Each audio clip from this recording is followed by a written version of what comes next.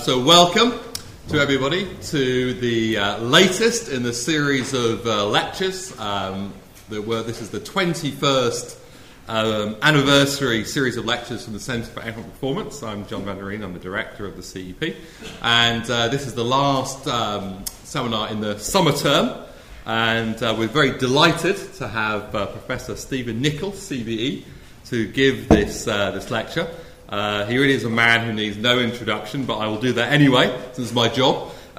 So Steve is the warden of Nuffield College, Oxford, since 2006, and also with the newly formed Office of Budget Accountability. He's one of the world's leading economists. There's a few areas of applied economics that Steve hasn't worked in. He's worked in particularly in economic theory, wages, jobs, productivity, unions, well-being and housing, which is the subject of tonight's lectures. He always has something thoughtful and interesting and usually controversial to say, so I'm very looking forward to tonight's lecture. Steve, of course, has had a long history of association with the London School of Economics. He did his Masters here. He was a lecturer and then professor here before escaping to Oxford for a sojourn and then returning here as a professor. He then unfortunately left again to go to Oxford soon after I arrived. I heard that was not a causal consequence, but just a correlation. I've worked with Steve on issues to do with productivity and competition, one of the themes of the CEP. And the subject of tonight's lecture is too many people in Britain, immigration and the housing problem. And as I'm sure Steve will mention, this probably relates in part to his interest working in the National Housing and Planning Advice Unit. So over to you, Steve. Thank you very much.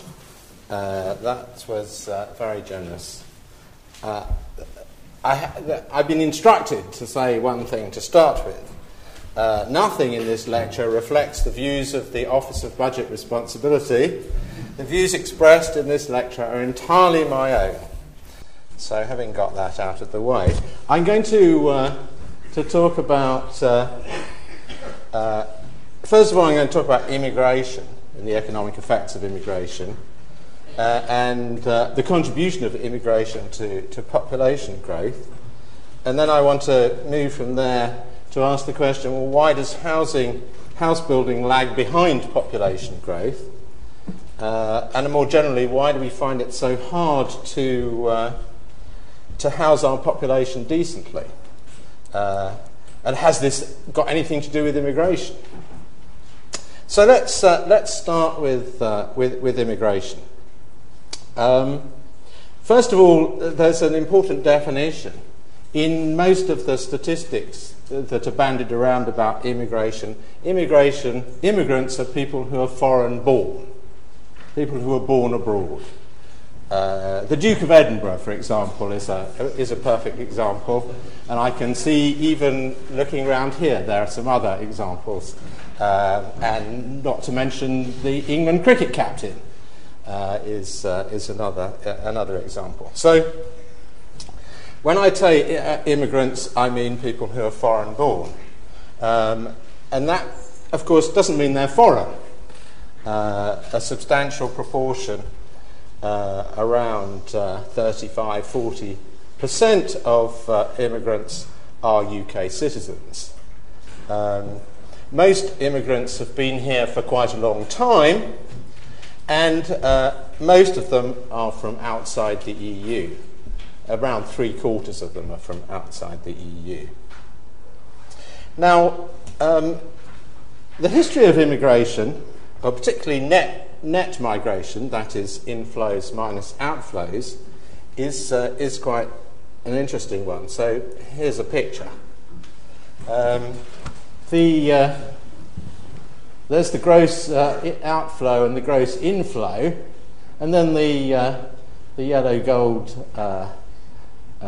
things at the bottom are the net numbers.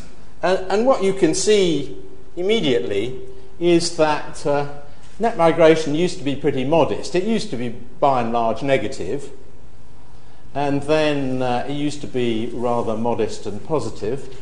And then in the late 1990s, net migration moved to over 100,000. The average over the last decade is probably 160,000, 170,000. And in the last 12 months of data that we actually have, it's 240,000. So I suppose the interesting thing about this picture is why did it go up in the late 1980s, late 1990s, sorry. And there are a number of factors. I think that the opening up of the world labour market for skilled labour has had a role to play. The buoyancy of the UK labour market, from the late 90s onwards, the UK labour market was more buoyant than it had been for the previous 20 years. Another factor which is very important is the very significant growth in the number of students from abroad. There has been an enormous growth in students from outside the UK from the 1990s to the present, which many people think of as being a sort of success story in the sense of the success of UK higher education in attracting customers from around the world. Finally, of course, in 2004, there was the expansion of the EU, and the A8 countries, people from the A8 countries, particularly Poland, were able to come freely to work in the UK, and that, of course, had a significant impact. These numbers, they look relatively big, 200,000 or so, it's quite a large number, but compared with some other countries, these are very small, modest numbers. I mean, Spain, for example, over a number of years in the early 2000s, was receiving over 600,000 net migration every year. But nevertheless, the number 200,000 a year adds up to an extra 1 million people every 5 years, which is not insignificant. Where do people come from? Around, if you look at the stock of immigrants, over 40%, about 43%, are from Africa and the Indian subcontinent. Around 35% are from Europe, and the rest are from all over the world. Australia, Asia, New Zealand, and so on, and the United States. Now, what are they like? Well, on average, most new migrants come here to either work or study. There's a smaller and relatively stable flow entering for family reasons. And overall, immigrants tend to be better educated than the native born, are slightly less likely to be employed, notably because in some immigrant groups the employment rates of women are particularly low. For example, women from Bangladesh. What do immigrants do? Well, by and large, they do everything. They run multinational corporations, like Lloyd's Banking Group. They, as I've mentioned before, they captain the England cricket team.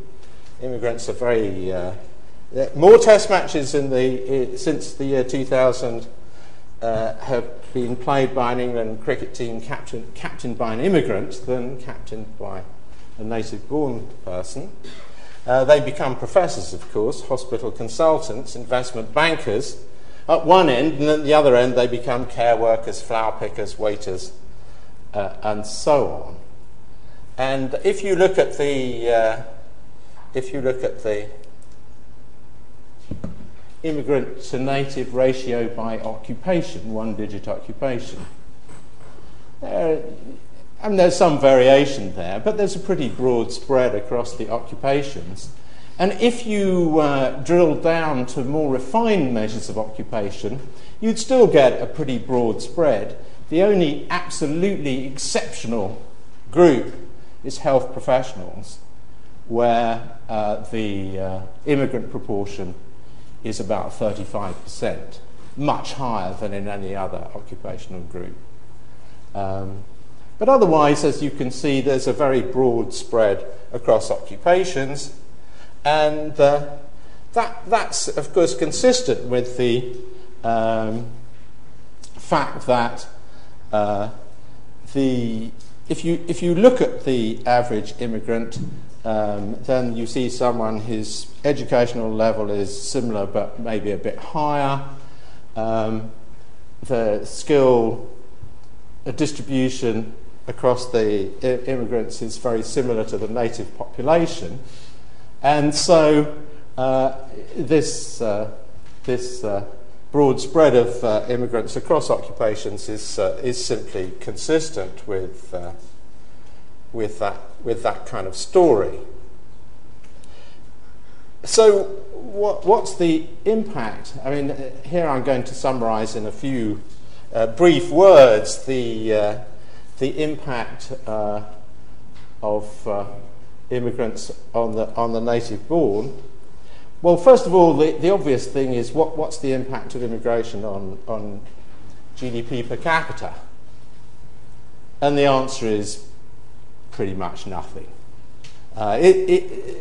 There are lots of papers written on this, and sometimes you get a small positive number and sometimes you get a small negative number, depending on what people put in and what people leave out. But by and large, there's no significant effect.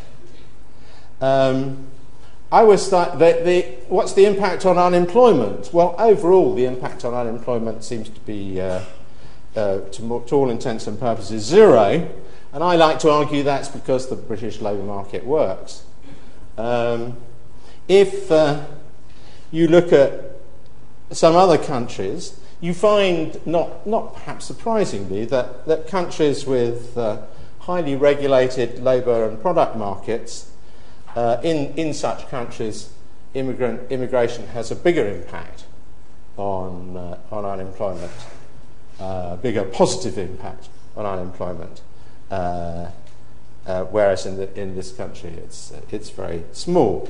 Now there is what about wage effects? Well, there is some evidence that particularly among the unskilled and unskilled services, there is some evidence that the pay in those occupations is a bit lower than it would be without migration, in particular without the migration surge from the A8 countries, but we're talking relatively small numbers here, maybe 3%.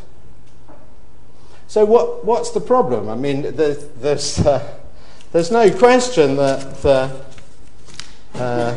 migration is a political issue. I mean, if you today I'm talking about migration and I'm talking about housing. If you look at if you ask people in surveys what are the most important things that they worry about, then migration is always pretty near the top of the list. Housing, on the other hand, is pretty near the bottom of the list. Housing is not politically very important, at least in terms of what people say. So what's the problem? Well, first of all, of course, immigration is not uniformly spread around. So there have been dramatic changes in the ethnic and cultural mix in some localities, and some people are obviously upset by that. But the other fact, of course, is that the surge in net migration since the late 1990s, there it is, that surge in net migration has an impact, significant impact on population growth. So recently, household growth in England, is around 200,000 a year, and about 30 to 40% of that is down to net migration. The rest of it is to do with family breakup and rising life expectancy.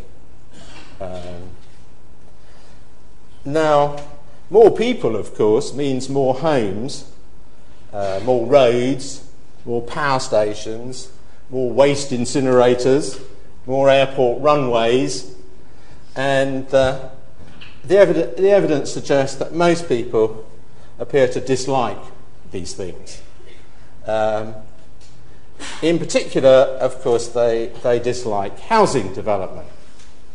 Most people just don't like housing development. It's quite a change, really, because when, after the war, and for about 20 years until the mid-1960s, I guess, housing was a big issue, a big political issue. Building houses was very important, and politicians thought it was an excellent idea to tell people that they were going to build lots of houses, and they made promises about the rate of house building, 300,000 going up to 400,000 a year, and this was considered to be a good thing. Somehow or other, I don't want to go into the reasons, but for one reason or another, by about the 1990s, that had all disappeared. House building, I mean, by and large, if you told someone you were a developer, this is about the lowest level of occupation down there with journalists and politicians. Developers were probably even lower, and the developers were good people who built houses for a living, and this was just not considered a very proper thing for a gentleman to do. And so let's go on to talk about housing with regard to this increasing population, and let's look at the demand for housing. Well, the demand for housing basically depends on two things. It depends on real incomes, and generally rising real incomes, and the number of households. Those are the two key factors. It can be influenced by the availability of credit, etc., but the driving forces are number of people and how well off they are.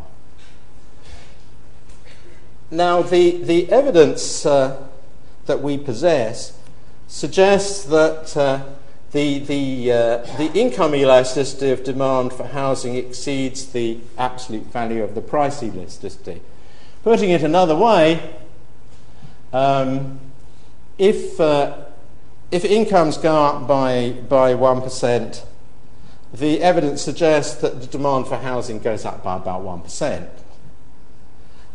If prices go up by about 1%, then the evidence suggests that the demand for houses falls by about 0.5%. So that's what the numbers seem to come out like. But this is very important, because what this means is that as real incomes grow, and let us suppose, for the sake of argument, that the number of houses that are built keeps pace with the increasing number of households. In that world, as real incomes grow, house prices will outpace incomes. That is, the price of houses relative to incomes will rise. And it has risen. Since about 1975, house prices have risen about 1 percentage point per annum faster than incomes. And that's completely consistent with this elasticity story. In fact, since this elasticity story is based on time series regressions, it wouldn't surprise me if this fact was one of the driving forces behind the estimates of the elasticities that appear in the equations. But this is a very important sort of long-run fact.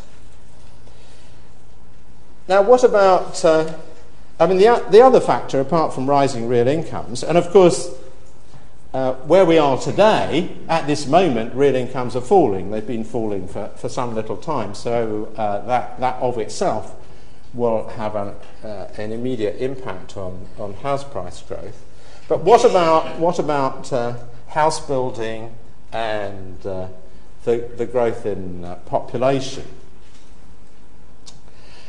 The fact is that since about 2000, the rate of house building in England has been lagging behind the rate of household growth to the tune of about 40,000 per annum. That's the gap. So given that, and given what happens to real incomes, of course the buoyancy of house prices in the last decade is reasonably understandable, leaving aside, of course, the easy availability of credit, which I shall come back to. But there's another problem, of course, with the way we do things in this country. We have absolute insistence on building houses in the wrong place. We build houses where there aren't people. That's a sort of crude sort of description. But to be more precise about it, in England and Wales, about half the people live in the south. And by the south, I'm going to mean the southeast, the southwest, London and the east. So about half the people in England and Wales live there, and the other half of the people live in the rest, which I shall call the north, although people from Wales might be irritated by this, but let's call it the north. Now, in the decade up to 2007, the population in the south rose by 7%. The population in the north rose by 2.9%.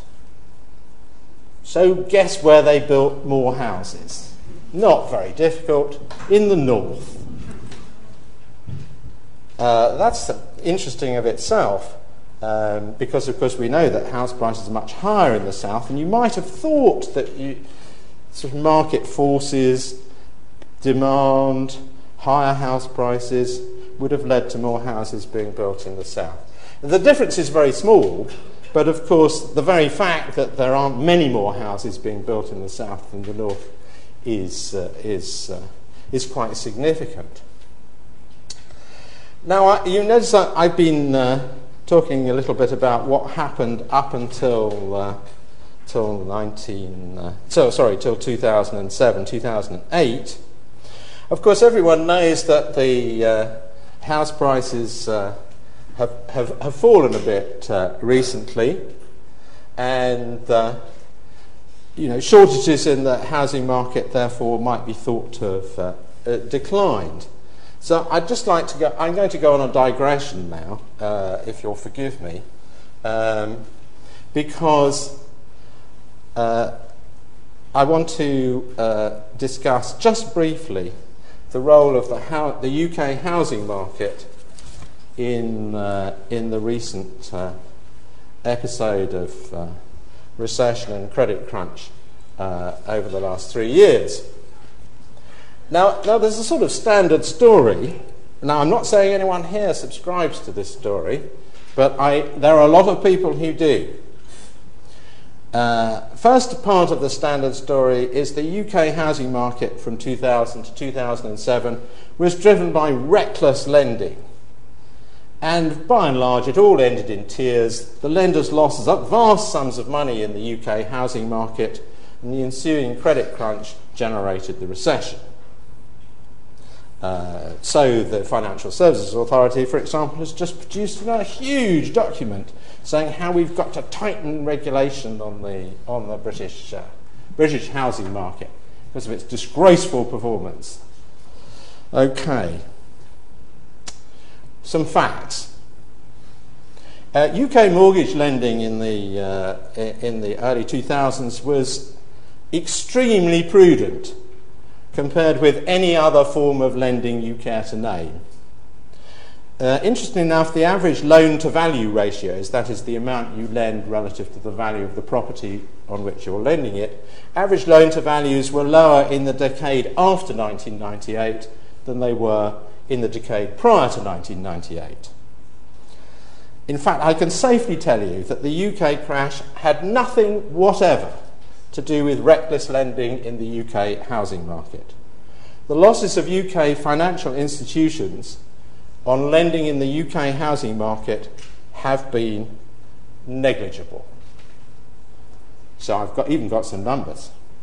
Losses of UK banks and building societies 2008 to 10. Investments in United States subprime mortgage-backed securities and related instruments in excess of £40 billion. Lending to non-financial companies, including commercial property, £14 billion. Unsecured lending to UK households, £24 billion. Lending to UK households secured on UK property, £2 billion.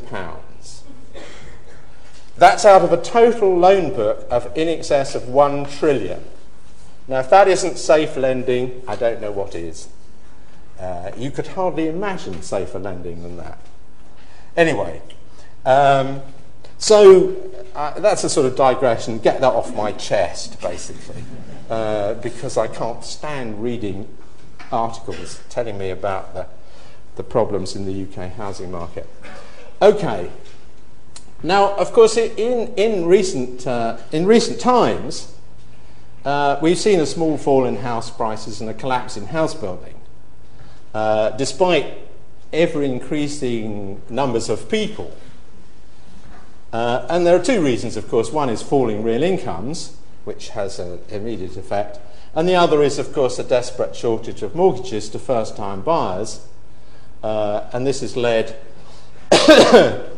to a sort of downward pressure on the housing market and a collapse in the profitability of house building. And this is the consequence of the credit crunch and the recession. But household growth, of course, continues to remain buoyant. So overcrowding continues to rise, rents are now rising quite rapidly, and more people continue to be pushed into the social rented sector. So here's some numbers for you. In the social housing register, between 1997 and 2001, the number of households on the register, that's the waiting list for social housing, not a very accurate absolute number, but if it goes up a lot, that does mean something. Anyway, it hardly rose between 1997 and 2001. It rose by 500,000 between 2001 and 2005, and a further 200,000 since 205. So you started off with a level of about 1 million, so it's getting on for doubling over this period. And of course this is what happens if you have a housing shortage, if you don't build enough houses.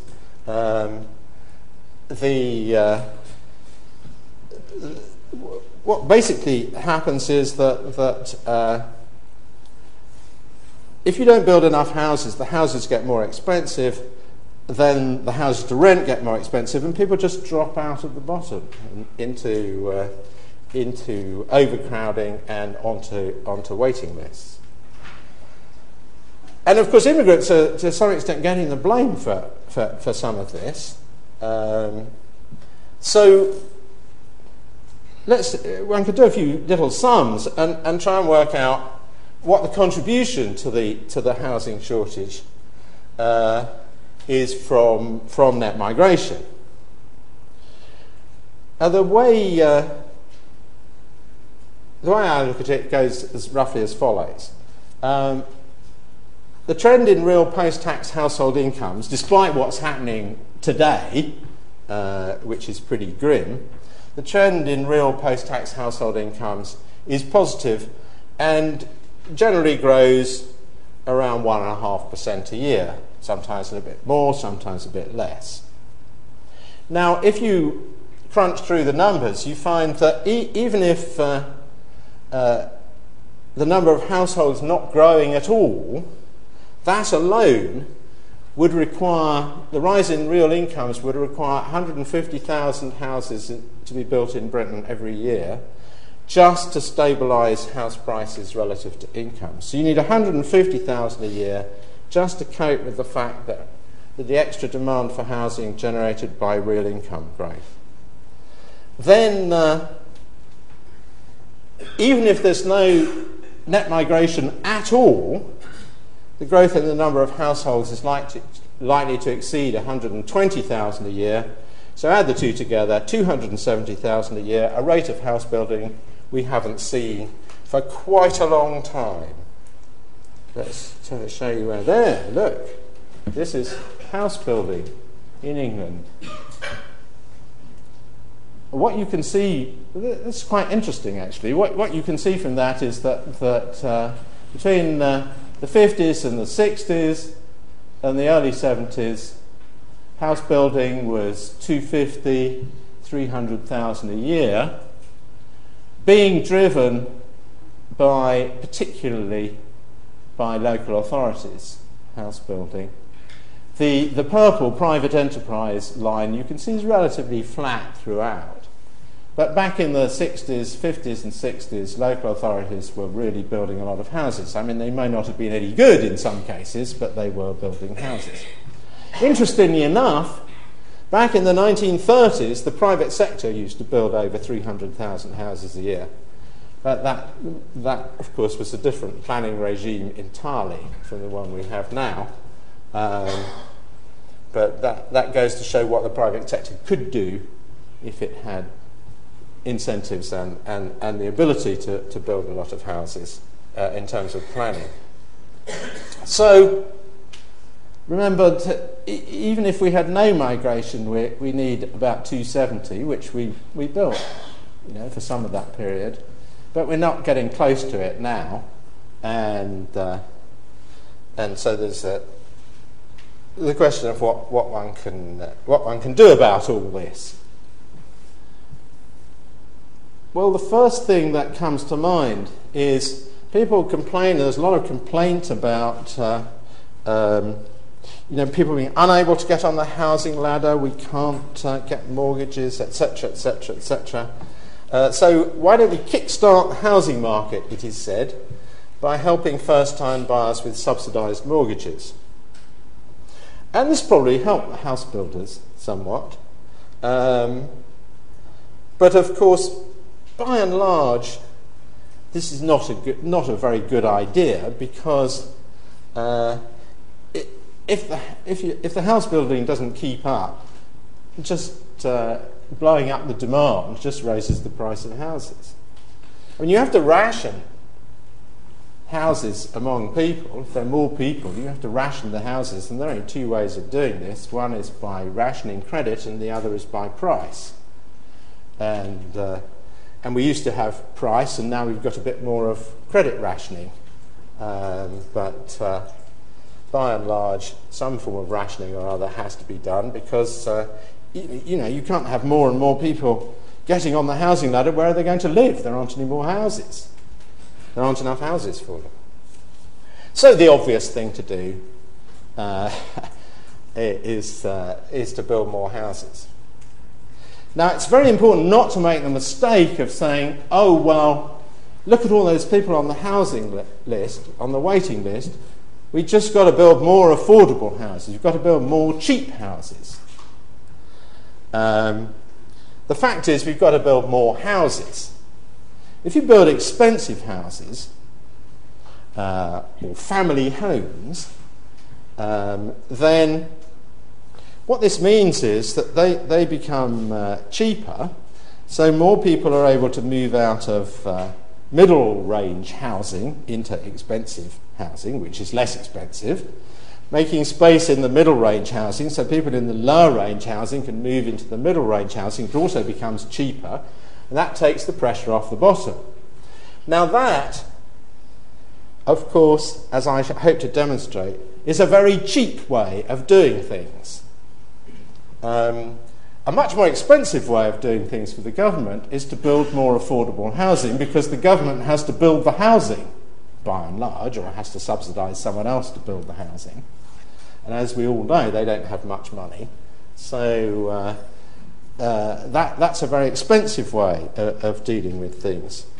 A much better way, surely, is to encourage new development by the private sector. Now, why do so few homes get built then? And the answer, particularly in the south, where there are more people and they need more homes, and the answer is very straightforward. The supply of building land is controlled by local authorities. Local authorities are the only people, basically, who can give permission to build houses. It's just not allowed. You cannot just go and build a house on a plot of land you happen to own. You have to get the permission of the local authority. Local authorities, by and large, are opposed to housing developments. They don't like it very much. And why is this? Well, there are basically two reasons. One is most of their constituents don't like it, and since their constituents vote them in, if the constituents don't like it, then they don't like it. So the local authorities, there's no votes in allowing development, or not many. And secondly, there's insufficient financial benefit for the local authority in if they allow new development. There is some financial benefit, but just not enough. What they need is big financial benefits to them, so that, to put it crudely, they can bribe their constituents to like development. Now, Tim Lunig, who is teaches economic history in this institution, has a very famous example, which is he perhaps somewhat optimistically thinks that Oxford and Cambridge should both have about 1 million people living in them. And he worked out that if you went to Cambridge and bought a lot of farmland around Cambridge and gave planning permission to build 1 million houses, he could auction the planning permission to the developers. And he reckons that he could generate enough income from auctioning these planning permissions in Cambridge to provide every single existing resident of Cambridge with £1 million. And he thought that maybe the existing residents of Cambridge might be somewhat in favour of this proposition. And so basically that's what's required. Local authorities have to be able to generate the income. Now, under the Labour Party recognised, after Kate Barker's review and lots of other reviews and so on, that the Labour Party recognised that there was a housing shortage.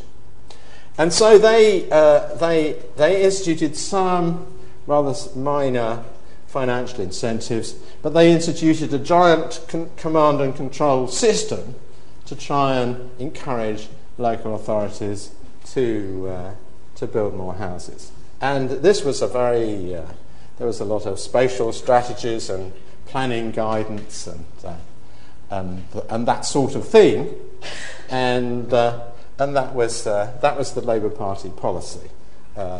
This is giant command and control. The coalition government came in, and of course the first act of their new housing policy was to abolish the command and control system immediately, and then to introduce some more financial incentives. There's the financial, I can't remember what it's called, the house building bonus or some such. I've got the word somewhere, but anyway, they instituted a new bonus for local authorities if they allow house building on a per house basis. And but basically, it doesn't add up to very much. Not enough, I don't think, in my opinion, for the local authorities to really jump on the bandwagon of house building. So, in my view, what has to happen is that the local authorities, there has to be a mechanism by which the local authorities can access the planning gain. That is to say, how much the amount by which the value of the land rises if the local authority gives permission to build houses on it. So there's the residential land price per hectare, and you can see that there are great chunks of the south of England where the residential land price in 2007 was over 6 million per hectare. Now remember that agricultural land price is about 10,000 a hectare for good agricultural land. You can see, so you take a field and a local authority apparatchik comes along and says, you've got permission to build on this field, and the value of the field goes from 10,000 to 6 million in 10 seconds. Fantastic. So this is an example of what can be done by rationing. This is an amazing achievement of rationing to raise the value of land for development to such astronomical levels. And so basically what's required is a mechanism whereby instead of the bonus that goes to the landowner when this permission is granted, you need to invent a mechanism where it goes to the local authority. And there are various mechanisms, and in the Netherlands they seem to manage to do this quite well. I mean, the trick is, of course, for the local authority to acquire the land, to pass a rule which says only local authority owned land can have planning permission granted. So the local authority has to acquire the land. I mean, the difficulty is always that if the local authority is sort of sniffing around, the price of the land starts going up. So, you need a mechanism where maybe the local authority buys a lot more land than it's going to need in the immediate future. But of course, the gain from granting permission is so huge that they can afford to have land banks which, after all, they can always lease it back to the farmers, who can always farm it until the local authority needs to use it. And various mechanisms of this type are in fact currently being investigated, and one such has been suggested by Tim Lunig again, your professor of economic history, at least one of your professors of economic history. So, to sort of getting towards the end, of course, a lot of people say, well, if we're going to be properly housed, isn't England going to be covered in concrete? And the answer is just no. Currently, around 10% of land in England is developed. And that itself is quite a small number, although, of course, anyone who's flown over England in the dark will realise that's, by and large, quite plausible. However, it's not plausible enough that a majority of people in this country, at least in surveys, believe that more than 50% of England is developed. And of course these beliefs translate into opinions and views on things. Anyway, around 10% is developed, and if the projected population in 2060 were all well housed, that percentage might go up to as much as 12%. or even 13% if, depending on the density of the housing, which has not exactly been covered in concrete. So, to summarise, if we're going to be properly housed, we need more houses, and not just social houses. To get it, we probably need both push, that is, housing targets, spatial strategies, a bit of command and control, and pull, which is strong financial incentives for local authorities to allow development. Without this, housing shortages will just get worse, and they continue to get worse even if net migration was stopped altogether. So, unfairly perhaps, migrants will, I suspect, get a fair bit of the blame for all this. And that's that. Thank you very much.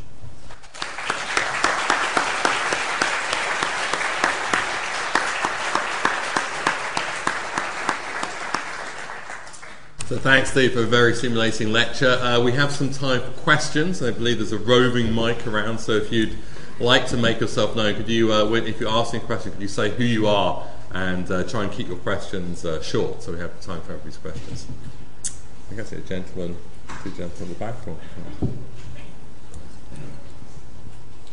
Thank you very much, Professor. Al Mehmet, Vice Chairman of Migration Watch.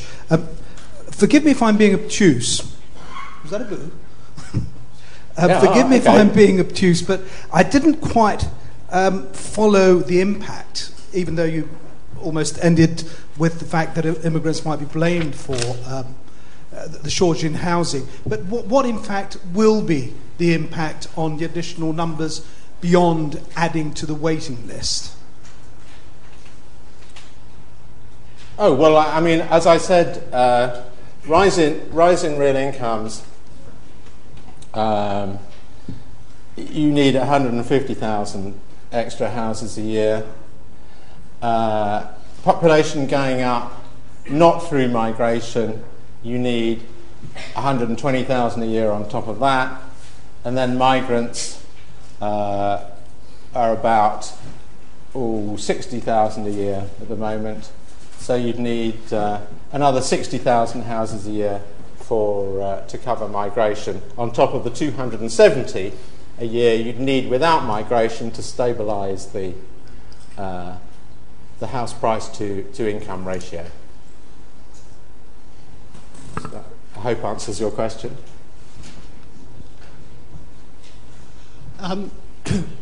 You mentioned about, or you showed the statistics for house building in the 1950s and 60s, which was about 250,000, 300,000.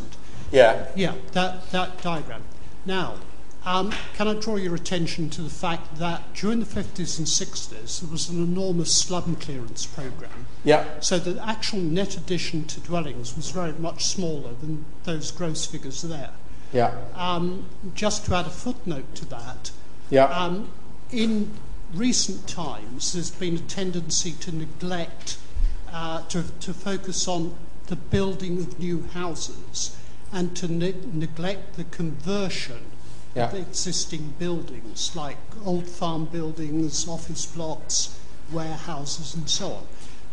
That doesn't add enormous numbers, but nevertheless that too should be taken into account, together with the fact, of course, these days slum clearance, reduction in the housing stock due to slum clearance is relatively small.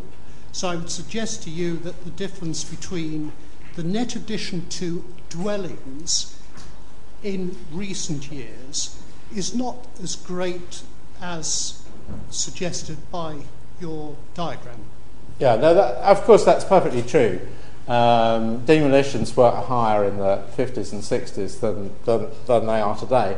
I guess the purpose of showing this is to show that the building industry could build more houses in those days than it appears to be able to do today. And of course that social housing, which has now moved away from local authorities, the amount of housing built in that category today is absolutely tiny compared with the amount of housing built in that category in the 50s and 60s. But I agree with you that net additions... I mean, the thing is, of course, that because population growth in the 50s and 60s was actually lower than it is today, in some sense, even taking account of the fact that there were more demolitions, the pressure on the housing market in that period was much less than... so there's much less of a housing shortage, even with the demolitions. Question, Chris at the front. Chris Giles from the Financial Times. Steve, I don't want to in any way sort of contradict your findings, which I agree with. I'm sure you'd love to. But I wanted to know whether in your digression about the banking system collapse in recent years and your points that it was entirely not to do with domestic mortgage lending. Correct. How much were we saved from an even worse banking crisis by our rather silly housing market? So house prices didn't collapse in the way Spain's and the US house prices did, because there the banks were hit very hard by their residential mortgage lending. Yeah, well, there is something to be said for that. I mean, compared with Spain and Ireland, there is a sort of happy medium, perhaps. When Spain and Ireland were building houses, I mean, they just to give you some idea, in 2006, Spain built, look at these numbers, Spain built 660,000 homes in 2006, with a population about 2/3 of the population in England. So, I mean, relative to the size of population, Ireland in 2006 was building houses at 7 times the rate we were building houses in the UK. So I agree with you that some level of planning constraint in Ireland, if Ireland had had our planning system, they would probably have been better off today than they are, because they just wouldn't have been allowed to build these houses uniformly distributed across Ireland in some sense. So yeah, I think there's something to be said for that. But I also think that over the long term, it would be helpful if development was easier in the UK. It doesn't have to be absolutely straightforward. There are sort of most countries in the world manage to build more houses relative to the population than we do, and they don't all end up like Ireland and Spain. Question front. Hi there. Just a couple of questions. An issue that I feel that's quite prominent within the UK, more so than our European counterparts, is that society's attitude towards the type of accommodation that they prefer is more drawn towards houses rather than rented accommodation, in the sense that rented accommodation and flats are considered as inferior goods compared to housing. And then if you look at somewhere like Spain... Speaking to the microphone. Pardon? You speaking to the microphone.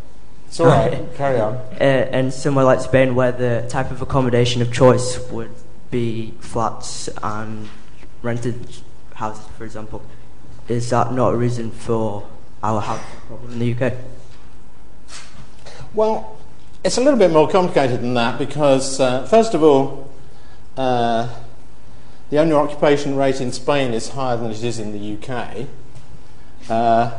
Secondly, it is true that owner occupation is considered more desirable in the UK than it is considered, say, in Germany. But I think that the distinction owner occupation and renting has to be distinguished from flats and family homes.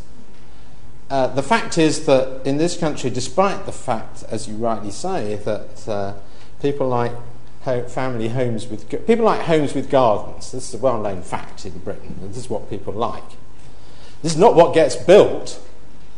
There was a huge predominance in the 2000s of building of flats in city centres, driven partly by the price of land, partly by rules about density, driven by all sorts of things, but not really driven by what people wanted.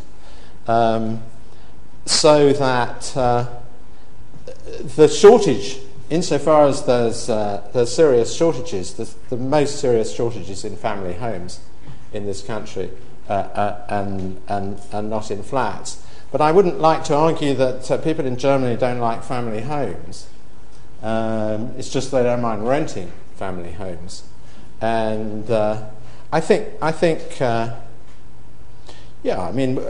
we have got some obsession with owning our own homes, but the owner occupation rate in this country is falling, has been falling since about 2000, and will probably continue to fall.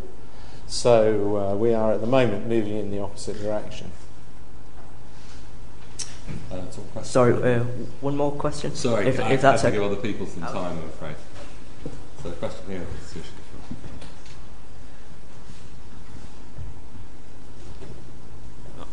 In your speech, you explored very well the possibility of building cheaper houses and building more houses, but I may be missing something. You didn't explore building possibly smaller houses, which, as I see it, is a very tidy alternative, which was adopted by Tokyo. And following on from this discussion, I'd like to think that one of the reasons that many local authorities aren't too keen on developing land is because we have this strong tradition of heritage preservation. Yeah. Well, taking your second point first, it's certainly true that if I stood up here with a normal audience and said, I think we need lots more houses on the green belt, everyone would start booing. And that is certainly true, although as it happens, I believe we need lots more houses on the green belt.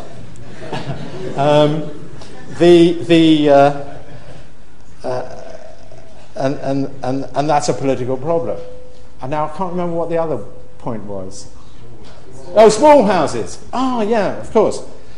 Well, one interesting fact, I don't know about Tokyo, but have you ever been in a new house recently? Small isn't the word. We build the smallest houses in Europe, as far as I know. And so, that's an inevitable consequence of the incredibly high prices of the land. You obviously want to pack stuff in, and you want to pack people in. And so, believe you me, developers have already thought of building small houses. They build them small. Even big ones are small in some sense. Sushil. I apologize for my ignorance, but I essentially thank you. I wanted to ask whether in this lecture you've implied that there is no house price bubble of any kind. So is it the case that in your work the configuration of elasticities you talked about and the fact that we haven't had enough building is enough to explain the rise in house price earnings ratios, and therefore those people who go around saying that these high house price earnings ratios are a symptom of a bubble that's inevitably going to crash are just wrong? There was, I don't know, if I had to think of a number, I would say bubble about 10%, which is gone. People who believe that the house price to income ratio is a constant, stable constant, seems to be a bit at odds with the fact that it's risen by 1% a year on average for the last 40 years. So it's a kind of strange belief. That's my belief. So there might have been a bit of a bubble, but not a very big one. Okay. gentleman with the striped shirt on the left. Yes? Oh, I was thinking the person behind you. We'll do you next. Thank you. You seem to be putting quite a lot of weight on the sort of scope or the impact of local authorities capturing the development gain. In a sense, we've had a variant of that through what's called Section 106 planning gain. And that has had very little real impact. It's been very unreliable, very dependent on the marginal sort of areas of the market activity. So I would be interested if you could explain why what you're proposing would work so differently from Section 106. And just one other sort of point to note. You said it's very expensive to build social housing, but the Treasury is, at the moment, has a net revenue gain from local authority housing. So I think that if you look at the revenue flows, in the long run, it's not necessarily cheaper, more expensive to build social housing, especially if you take into account the housing benefit cost of private renting vis-a-vis the much lower rents in social renting. Okay, let's take the second one first. Okay, so it's quite cheap to build social housing, but to say I grant planning permission is even cheaper, especially if you can get the planning gain from it. That's the point I'm trying to make is that relaxing the planning restrictions is not a very expensive thing to do, and you could generate a lot of economic activity by doing so. The Section 106 argument, when you said my proposals, I was quite careful not to provide any proposals for precise proposals about how you capture the planning gain. I'm fully aware that there have been efforts to capture the planning gain over the years, and perhaps Section 106 is one of the least successful, because for the effort you put in, Section 106 is where basically you build a building. You want to build a building. The council says, "Okay, we'll let you build the building, but you have to build a new road, or you have to build a cycle path." And you say, "Oh, I don't really want to build a new road. It's too expensive." And then you go into a negotiation for about 6 months, and then you end up coming to some agreement.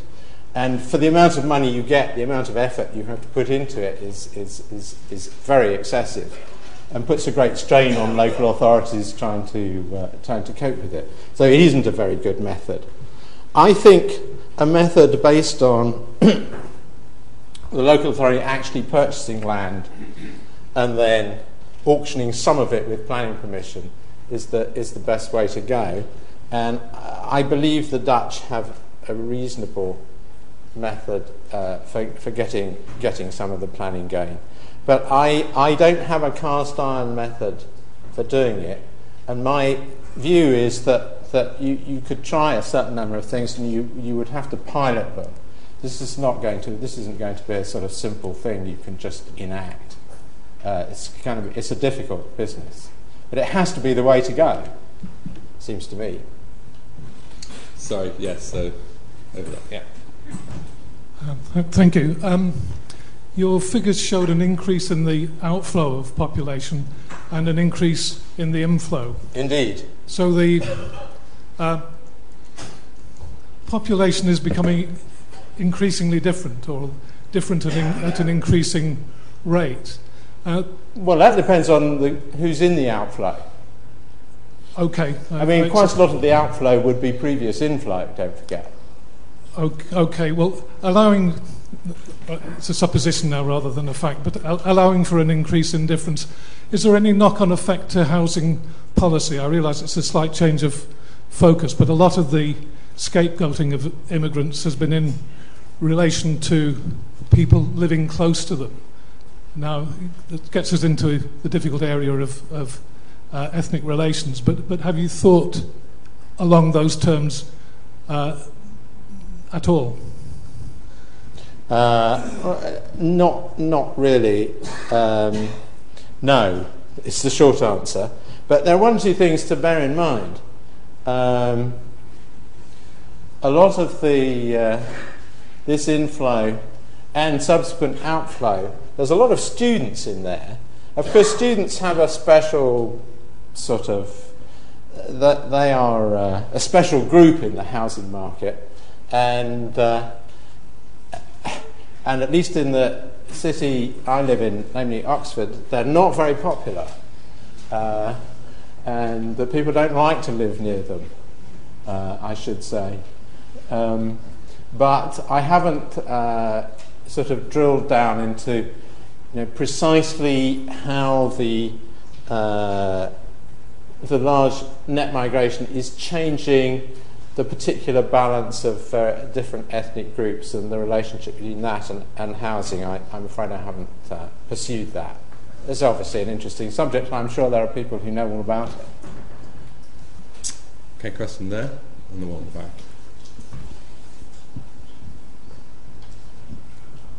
My name is Mohammed. I work in the homelessness section. Sorry, you work in? In homelessness, so I'm a housing officer. Oh, homeless, right. I get this story every day of blaming the immigrants. We've got the number of social housing waiting lists is 9,000 in our borough. Right. And nearer borough in Harrow or Brent, is similar numbers. So what I'm trying to ask you here is, if there has been a political decision from local government to build less houses, but has there also been a decision from central government? Because for the last 20 years, there's been subsequent governments have promoted home ownership. So if you look at historically, when Homes for Heroes were built, there was a political environment at that time to build more homes. But are we reaching a bombshell at the moment where we've reached that moment where we really need to build houses, and we need to go back to what we did before in the 1945, 1950s? First of all, I agree with you, we need to build more houses. Secondly, I just think it's politically unlikely that we're going to build houses again on that model. That is the model of the 1960s, where local authorities built huge numbers of houses. Whether or not that would be a good thing, I wouldn't want to say, but in my opinion, it's not going to happen. And I think nevertheless that building more private sector homes would, they don't all have to be owner occupied. Private sector homes can be built for rent. Just expanding the supply would take the pressure off social housing, because the pressure is sort of flowing down into social housing all the time, because there are just not enough houses in the non-social housing sector. So if you can just get more homes built in the non-social housing sector, that will help the social housing sector. That's basically what I'm saying. Question right at the back.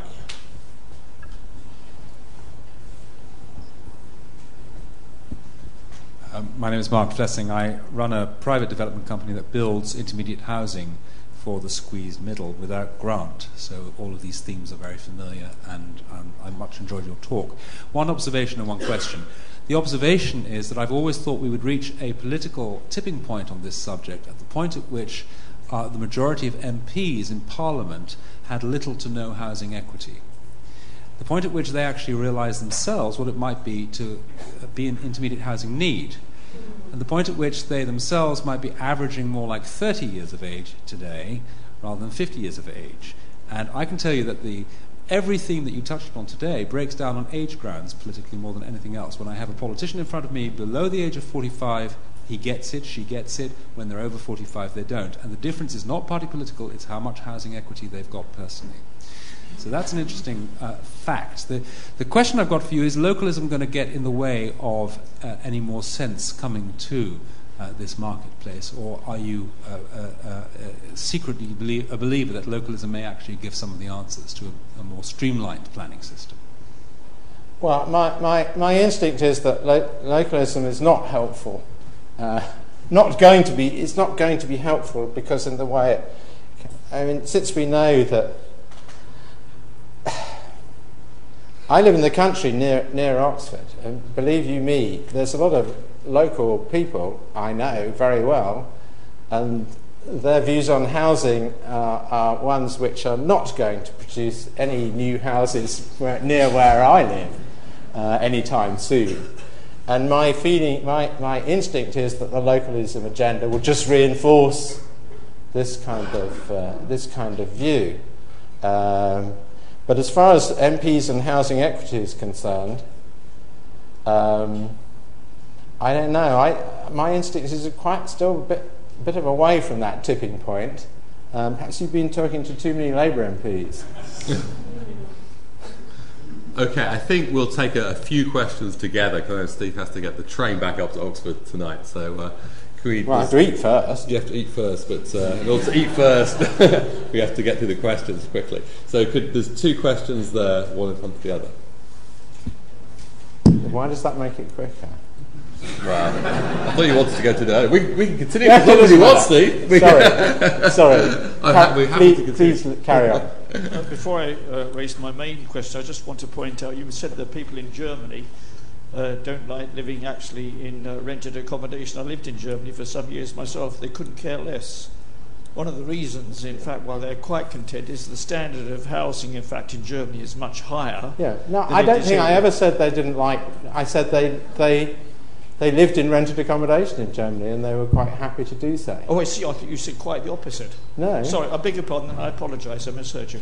Now to my question. Is based on an extremely biased sample, a number of acquaintances, mostly professional people, in fact nearly all professional people above whatever was the prevailing average wage. When I got married in 1963, I was able, without any income from my wife, in fact, to finance the purchase of a house. I was 26 when I got married. And that was the same, in fact, with all the colleagues and friends I had. I had quite a large network of friends. Today, amongst my friends and relatives, nephews, nieces, and the sons of other friends and so forth, I don't know of one couple who can finance a mortgage of a house of average price, depending in their district, without both of them working. Now, you said the banks weren't to blame, in fact, for the reckless lending. Would you care to offer an explanation as to why this phenomena seems to have arisen in the last years? It's very simple. I said it halfway through, and I've said it, repeated it again, in the last 40 years, the ratio of the price of houses to people's incomes has been rising by 1% per year. Compound interest being what it is, that means that the price of houses today relative to incomes is much higher than it was 40 years ago. Why is that the case? Because real incomes have gone up and we haven't built enough houses. There. If that purple line had gone up as much as the green line had gone down, it wouldn't be so bad. Okay, I'm afraid we have to move on to the next question. Thank you. Next person. You've pointed out the pretty high income elasticity with respect to housing, but you haven't mentioned second homes or even third homes. Is that the response to the high income elasticity? Is it reflected in second home ownership? And if you got rid, theoretically, of all second homes in the country, to what extent would you solve the housing shortage problem?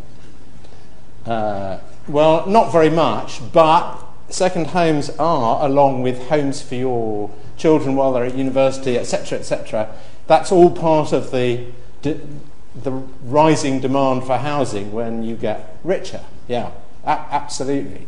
So it doesn't just mean you want more house for yourself, but you want houses for your children and second homes and third homes and so on. And that's all part of that story.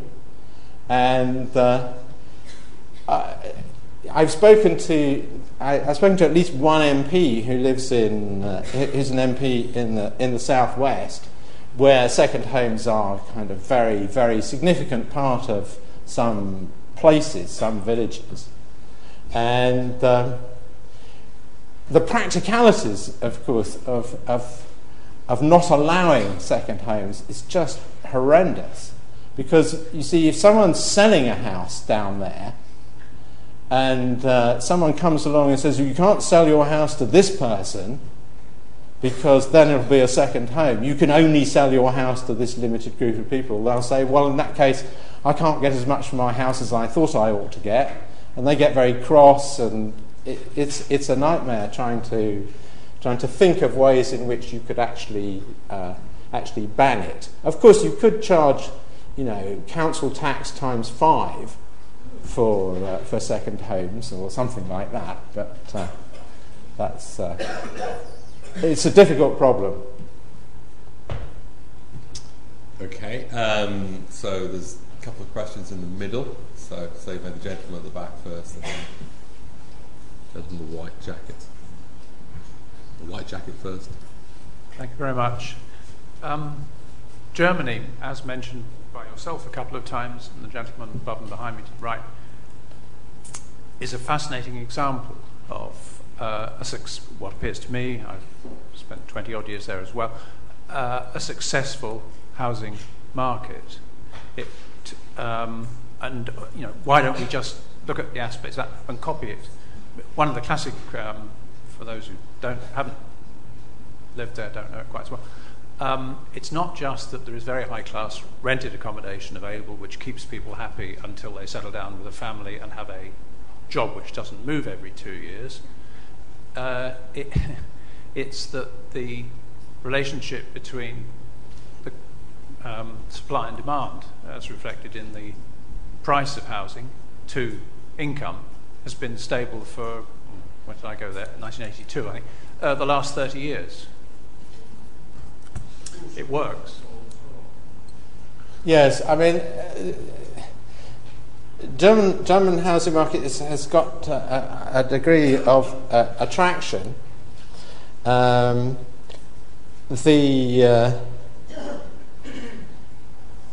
not having quite the same increase in household growth that we are in Britain. But as you say, there are various things about the German housing market which are attractive. One possibility which doesn't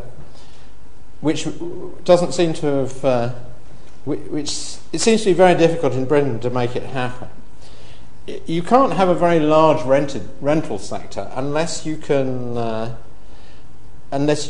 get large investment companies who want to invest in household rental accommodation in a big way, because you can't just rely on buy-to-let landlords, even big buy-to-let landlords. But there are various difficulties that face large investment companies when it comes to investing in residential property, which are only currently being worked through. For example, they've just changed the stamp duty rules. You see, it used to be the case that if you were a company and you wanted to buy 100 houses, you had to pay stamp duty at 4% because the transaction, the percentage rate, was based on the volume of the transaction, not the price per house.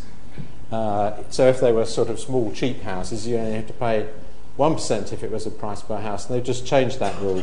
So there are various ways in which we may be able to develop the rental sector. You see, the rental sector is going to develop willy-nilly because with rationing of mortgages for first-time buyers, it's inevitable that private rented sector is going to grow, and it would be better if it grew on the back of sound investment rather than in a sort of rather ramshackle way, which I think is currently the way it's growing. Yeah, you mentioned sort of jokingly about council tax, but wouldn't it actually be sensible if we shifted taxation from income to land value? Yeah. And if we did that, and I don't know how politically acceptable that's ever likely to be, but if we did that, yes, how far would it alleviate problems where land's being held out of use for speculative gain? Well, I think there are many advantages to having your property tax based on land values, land value taxation, and I think it would be an excellent thing. But of course, the difficulty is always going to be with people, particularly older people, who are income poor and asset rich. Once you start basing your taxation on asset values, then there's a sort of eruption of complaints and everyone shouting. I mean, and if you're going to introduce that kind of taxation, you have to do it in such a way that from the outset you take account of that problem, and you have to think of some mechanism for resolving that problem. Otherwise, politically, which is not going to happen. That's my feeling anyway. Okay, there's a lot of hands and not much time, so I'll try and gather up a few, and Steve can be selective over his answers if he wants, or he can answer all of them if he wants to. So there's a gentleman there being very patient in the middle. Yes? Is that yes? Well, as long as you remember the questions. Thank you, Rory Codd, LSE student. Professor, I'm interested to hear where you think this unravels then, if the tipping point the gentleman at the back spoke about is somewhere in the future, if at all coming, due to the localism you speak of, and if we continue to have the shortfall, therefore, going into this future, the trickle down from the non-social into the social housing sector, and the pressures that will create in the UK for gentlemen like the housing officer who also asked a question earlier, more social than perhaps economic impact. But where do you see this play out? I'm pretty pessimistic. I think it's got a long way to go before the situation gets kind of intolerable. But then, what do I know? I mean, the fact is that you could never tell with these social things, because, as you rightly say, there may be some kind of tipping point, and then something dramatic might happen. When that will be, who knows? But obviously, as time goes on and you don't resolve the situation, it gets more and more likely. But when it's going to happen, I don't know. Thank you, Junaid. I just wonder if you have done any research on the number of empty properties in every council or counties, because I remember there's been a campaign during the election, too many homes being empty and unoccupied. Any number, any figures? Yeah, well, I don't know the figures off the top of my head.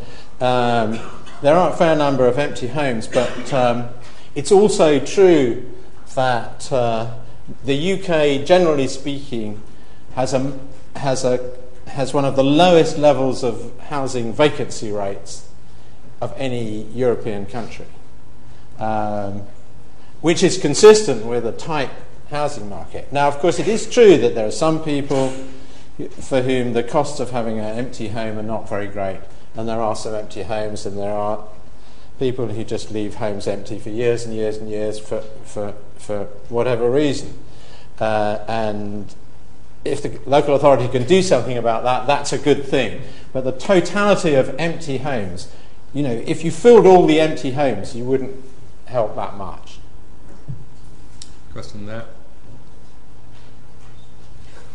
Hello. You spoke of resolving the housing shortage in the south by encouraging the private sector to develop more housing, and by doing so it would make it more affordable, and this would relieve the pressure on the social housing waiting list, which is all theoretically sound, but I see two real problems to this, being that in the south land values are so much higher and there is so much more incentive for the private sector to build the most expensive housing, and if this was to fall in value, it would still be far from affordable for the people on the waiting lists.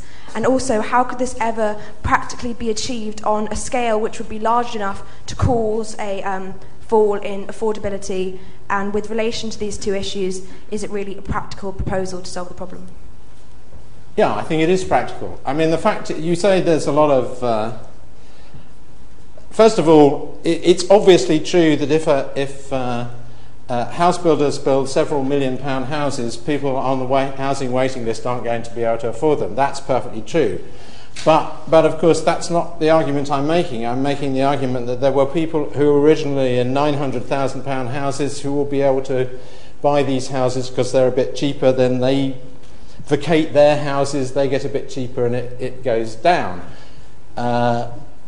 Which is not to say I'm suggesting that all the development should be in £1 million houses, and it won't be. The second thing is, it's a sort of cry of despair, which you're basically saying you can never build enough houses. And believe you me, if the private sector is not allowed to build enough houses, the social rented sector sure as hell is not going to be paid to build enough houses. So the issue is basically allowing people to build houses. You don't have to encourage them. You just have to say, you're allowed to build houses on this land. They'll build the houses. They hardly need much encouragement. They just need to be allowed to do so. And Spain, and now I'm not going back to Spain and Ireland. Spain and Ireland have demonstrated how big a construction industry can become if they're allowed to build houses. Now, of course, I wouldn't wish to suggest that the British construction industry became that big, but it can get a lot bigger, believe you me, without any great difficulty, I would have thought. Okay, last two questions. So the lady here and the gentleman in front. How much good farming land should be left for growing food with a rising population? And that question actually leads into whole worldwide food situations, but it does slightly worry me. Yeah, no, shall I kind of just put in another one? Well, shall I answer that one first? I have to say the answer is no for the second one, I'm afraid. It won't take long. I mean, the fact is that we can build all the houses we need to build with hardly any loss of good farming land. I mean, good farming land in this country is basically out there in the east. That's where the stuff really grows, and there's plenty of land where people want to live, which is not good farming land. And a bit of grazing. What? Sorry, go. You did mention selling off good farming land. You specified good farming land. Did I? Yes. Oh, right. Okay, let's move on to the very last I'm question sorry. now at this point. I said that. It isn't necessary.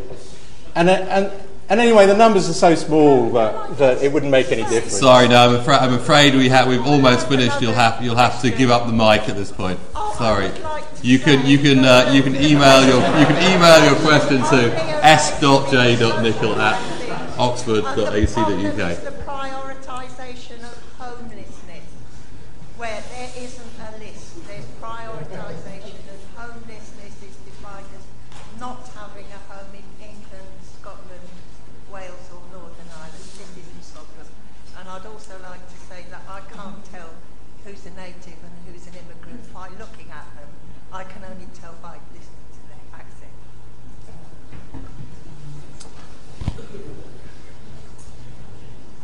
I don't think that's a question.